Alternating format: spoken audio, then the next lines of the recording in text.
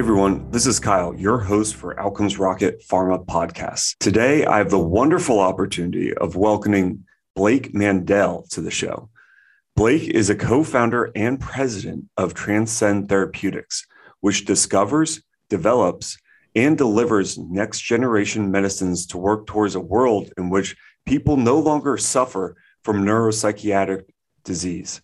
Blake previously led the frontier technology practice at AliCor, where he helped incubate two companies in 2020 that have since raised $20 million in venture capital. He co-wrote the Psychedelic Science Funders Collaborative Landscape Report and was a founding advisor to the PSFC Investment Circle. Blake, welcome to the show. It's great having you. Thanks for having me. So maybe to start things off, you could just tell me about yourself. What drew you to working in the pharmaceutical industry? I think it's probably my own suffering I've had in years past. I spent years of my life suicidal, depressed, anxious, compulsive, addicted. And thankfully, I got to recover. But it's probably no surprise to you. I know you're, spending a lot of time with people in various pharma roles, that treatments for neuropsychiatric disease are actually quite poor. And so the reason that I'm working on what we're doing here at Transcend is to give people like the friends I have that didn't recover a chance. Wow, that's incredibly powerful. And, I'm so glad that you're taking, your own challenges and turning it into a way to help others, right? And that's so much of what healthcare provides you that opportunity to do. I was wondering what excites you about the day-to-day work and the stage that you're at Transcend Therapeutics.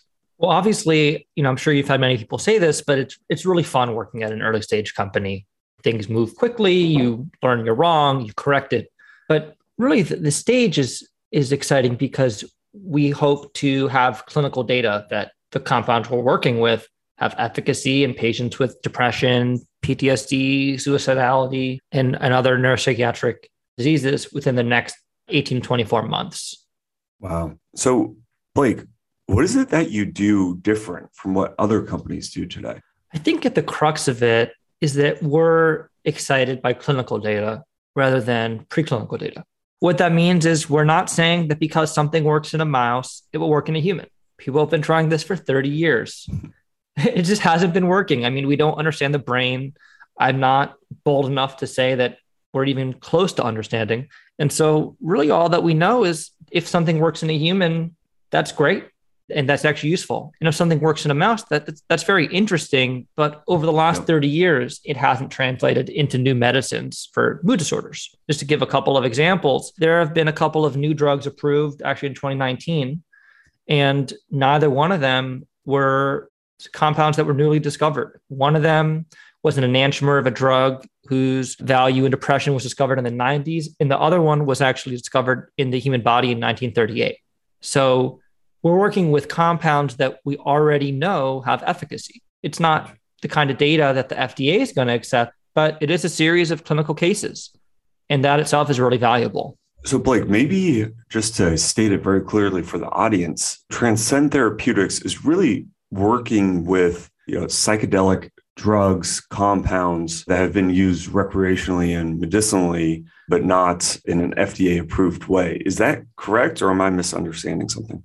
No, you're totally correct. So we at Transcend are working with analogs of the classic psychedelics. Most people know the classic psychedelics as MDMA, sometimes called ecstasy, LSD, psilocybin, sometimes called magic mushrooms. So we're working with analogs of these compounds that the analogs themselves have been used underground hundreds of thousands of times and have actually been used in clinical treatment.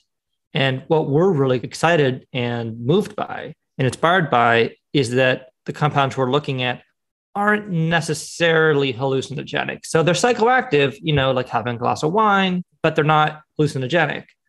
But they seem to have really, from the data we have, the thousands of case reports, they also seem to be very effective. And because they're not hallucinogenic and they don't take 8 hours, like the classic psychedelics, they fit much better into the care paradigm upon approval. That's fantastic. And I think the focus too, right? Those neuropsychiatric diseases, I think that is Yeah, there's really a lot of suffering going on in that space from those diseases. And there's not many good tools developed, at least from my understanding. And it sounds like you're kind of going down this approach where 20 years ago, this was completely taboo. No company would even think about maybe going down these paths, or not to the degree that Transcend is. Yet you are leading the way and really trying to think creatively about ways to help patients. Is that right? Yeah. The thing that's even more discouraging is over the last, say, 10 to 15 years, many of the large pharma companies have reduced or completely divested from neuroscience R&D. And I mentioned this briefly before, but it's because the drugs aren't working. It's not that they don't care. It's that they have struggled to translate data in mice to human. I think the former director of the NIH said something like, if we were looking to cure cancer in mice, it would have been done 20 years ago. Interesting. And so people pay 40 to 50, sometimes up to $100,000 per patient in a clinical trial. And so we've de-risked our development approach by looking towards thousands of clinical observations, and actually many of them in case series that we own, demonstrating, one, that our drugs work, two, that they're safe, but also a lot of the details like what's the dose, what's the schedule, and what types of patients may or may not respond well. That's very fascinating. It's not just the area that you're focused on, the molecules, right? But it's also the process and how you source the data. I mean, when you think about pharmaceutical drug development, the R&D budget is massive. And that's what really slows down bringing new drugs to the marketplace. Yet Transcend Therapeutics is taking a novel approach. So, I'd love to just kind of hear a high-level overview of what really excites you about the work that you do today. The heart of it is working with our team.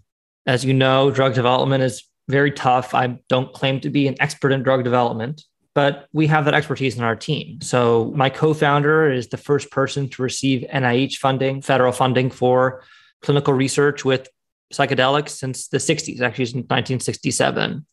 Huh. And our chief development officer, I believe, is one of the most experienced people in this space. He's been responsible for 9 drugs being approved. He's been the head of development at 5 startups that exited for $3.5 billion. And he knows the intricacies of IP with compounds that already exist. He has 39 US patents. And then it's just wonderful to work with my other co-founder and chairman, Kevin Ryan, with whom I worked at Alicorp and launched this business together. Wow. You have the all-star team, it sounds like. But tell me about the opportunity. I mean, how big is it? Well, let's just go with some numbers and then we can really get into it. 26 million adults suffer from major depressive disorder in the US. 60% don't respond to an initial course of treatment or relapse. And even today, antidepressants sell over $10 billion a year. Almost all these drugs are generics. So basically, they're very underpriced. And as I just told you, they're not super effective for patients. So huge market opportunity. I mean, the impact to individuals' lives is massive, but also there's a business that can be built, probably many businesses that can be built in this space. Yeah. So the last year of exclusivity, which was 2007, Zoloft sold $3 billion in annual revenue. Wow. Zoloft is not differentiated from the other 20 plus generic antidepressants. But this was 2007. Mental health was not part of our culture. It wasn't part of the national discourse. And now it is. Also, in 2007, pharma prices were also lower than they are now. Yep. So look, for me, this is personal. I think that we really have a chance to impact tens of millions of people's lives. And at the same time, it's exciting that there's just an enormous market opportunity as well. Absolutely. So, Blake, that's very, helpful and insightful to hear about really the team and kind of the areas that you're focused on. But I'd love to get your sense of what do you see Transcend Therapeutics developing into in 5 or 10 years? So why don't we take a 7 and 14-year view? The only reason I say that is we think that there's a chance that we can get one of our compounds approved for its first indication in 7 years, which in pharma land is actually very fast. Yeah. And so in 7 years, we hope that our lead program is on the market for depression and PTSD. And so as compared to classic treatments like SSRIs, I think most people would know Prozac. Yep. This isn't a treatment that you take every day and you'll only know if it works 6 weeks later. It's a treatment that might even work after the first 2 or 3 hour session. And you might only need 3 or 4 to work through the trauma that is leading people to feel depressed or have severe PTSD. And then after that, hopefully they can get back to their normal lives. And the nice thing about having a drug that's not administered chronically is you don't have chronic side effects. Most people find they have a variety of side effects from SSRIs. There's a laundry list. I don't need to go into it. I'm sure some people sort of know the stereotypes around libido. Actually, I prefer not to talk about libido on a podcast, but I guess I'll just continue with that and say that unlike the SSRIs, where over 60% of people don't respond or relapse from treatment, the exciting things about the set of compounds we're looking at, and even psychedelics more broadly, is you're looking at a much higher response rate. Rather than a 30 to 40% response rate with only mild to moderate effects, you're looking at a 70 to 80+% response rate. With the PTSD data that MAPS has come back with, treating PTSD with MDMA, something like over half of their patients no longer even qualified for PTSD anymore. Wow. And so what you're saying, if I understand you correctly, is these treatments don't only work in a higher proportion of the patients who are taking them, but they also last longer. Is that correct? That it kind of avoids the relapse? Yeah. And the interesting, so it's not just it works with more patients, but it also has a larger effect. So it's fast acting, it's durable, and it's robust.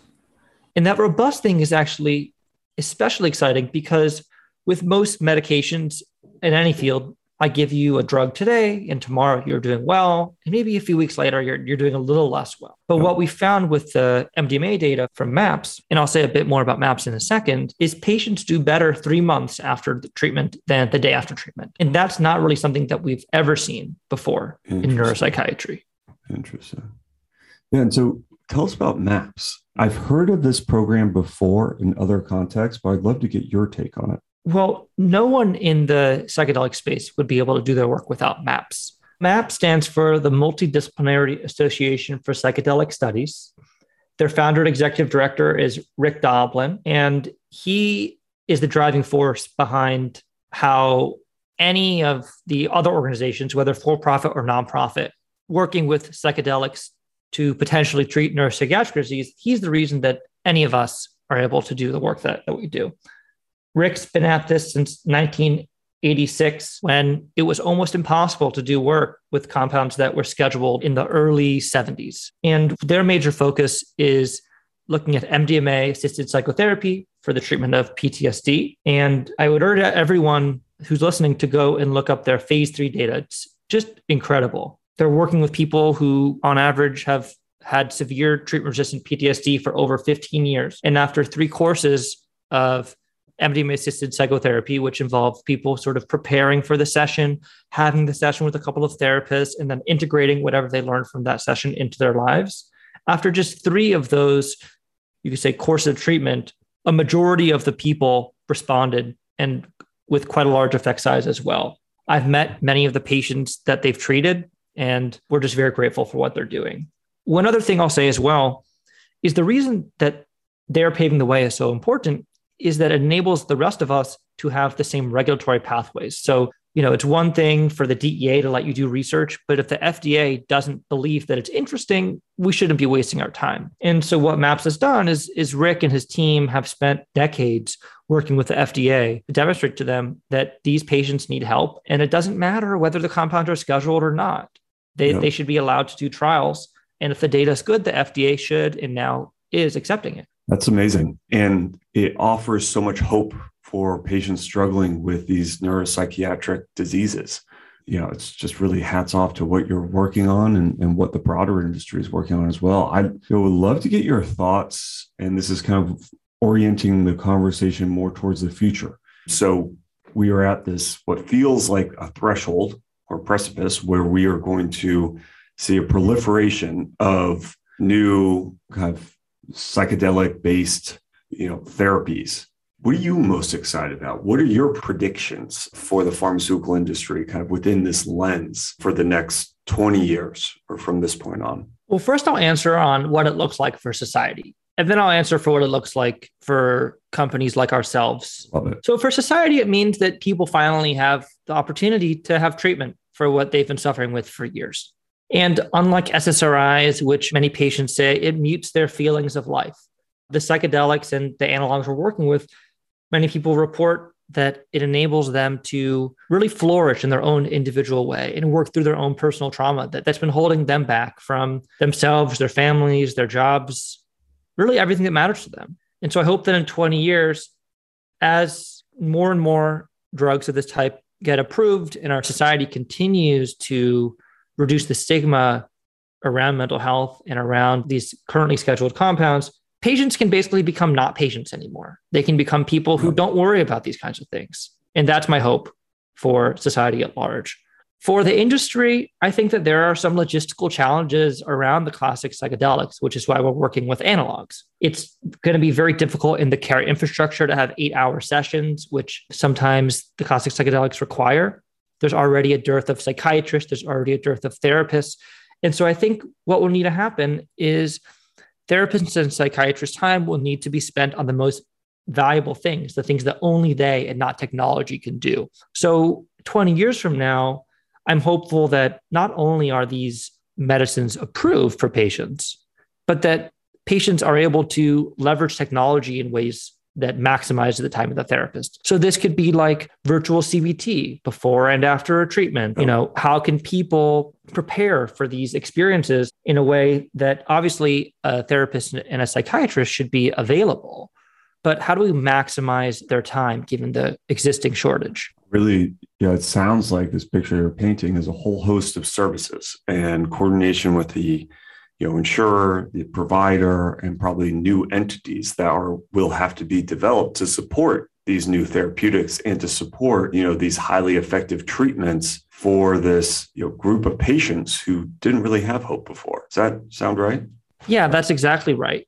And as payers have begun to realize over the last 10 years that behavioral health, mental health, neuropsychiatric disease, whatever you want to call it, is deeply related to expenses with other chronic conditions. And as people improve their behavioral health, they're better able to manage their chronic conditions and the costs go down. And so we look to have a triple win. Patients win, providers win, that they can finally help patients, and payers win, that costs can go down.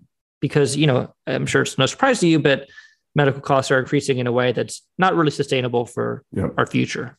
Yeah, I think it's a spot on answer too. I mean, all of the conversations I've had with leaders within the health plan space, they really talk about the importance of mental health and the focus of providing new treatments, new services to their group of members that maybe have mental health challenges right today, but also trying to prevent them and be proactive. So I think, the work that you're doing falls exactly in line with that. Maybe one of the last questions here is, I'd love to get your sense of what are the biggest challenges facing the industry now. The first challenge is, frankly, with the DEA. For better or for worse, in my opinion, for worse, all the psychedelic substances and almost all their analogs are Schedule 1.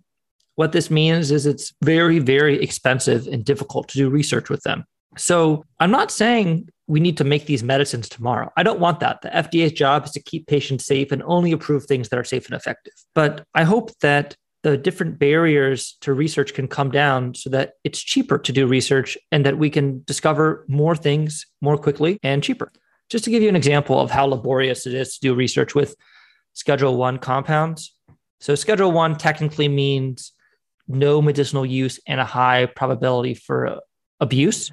You need to have a safe that's at least 800 pounds, literally bolted to the floor with an extra lock into the safe room in order to access any of these compounds for any reason. So that's just one example, if that's helpful. Yes, very helpful. I'm picturing Fort Knox right now. Well, Blake, thank you so much for joining the podcast. Maybe you could give the audience a closing thought and the best place where they can collaborate with you. Thank you for having me. It's been great to be here. One closing thought is to try to imagine what it feels like to have major depression or PTSD. I'll talk a bit about my own experience with depression just for perhaps a minute, if that's helpful, because I think it really humanizes the condition. And I think that's the most important thing as we try to mobilize resources and public sentiment to do research to develop treatments. Depression feels sometimes like life isn't worth living. It's like you wake up and you're really tired and grumpy, and that just never goes away.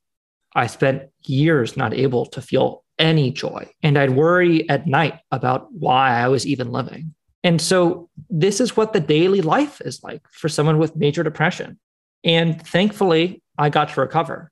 But I'd just like everyone to think 20% of the US will have major depression at some point in their lives. That's someone in basically every family, definitely someone in every friend circle. And so I'd even say mental health affects all of us. And I think we all need to recognize that it's very real. Yeah. Well, Blake, thank you so much for being so authentic and honest, transparent with your experience and all the wonderful work that you're doing at Transcend Therapeutics. I want to remind the audience that you are scaling rapidly. And so if anyone listening is interested, I'm sure go on their website and they will have postings for job opportunities. Blake, thank you again for joining the show. Thanks for having me. And it's just great to be able to speak about what we're working on. Fantastic. Have a great day.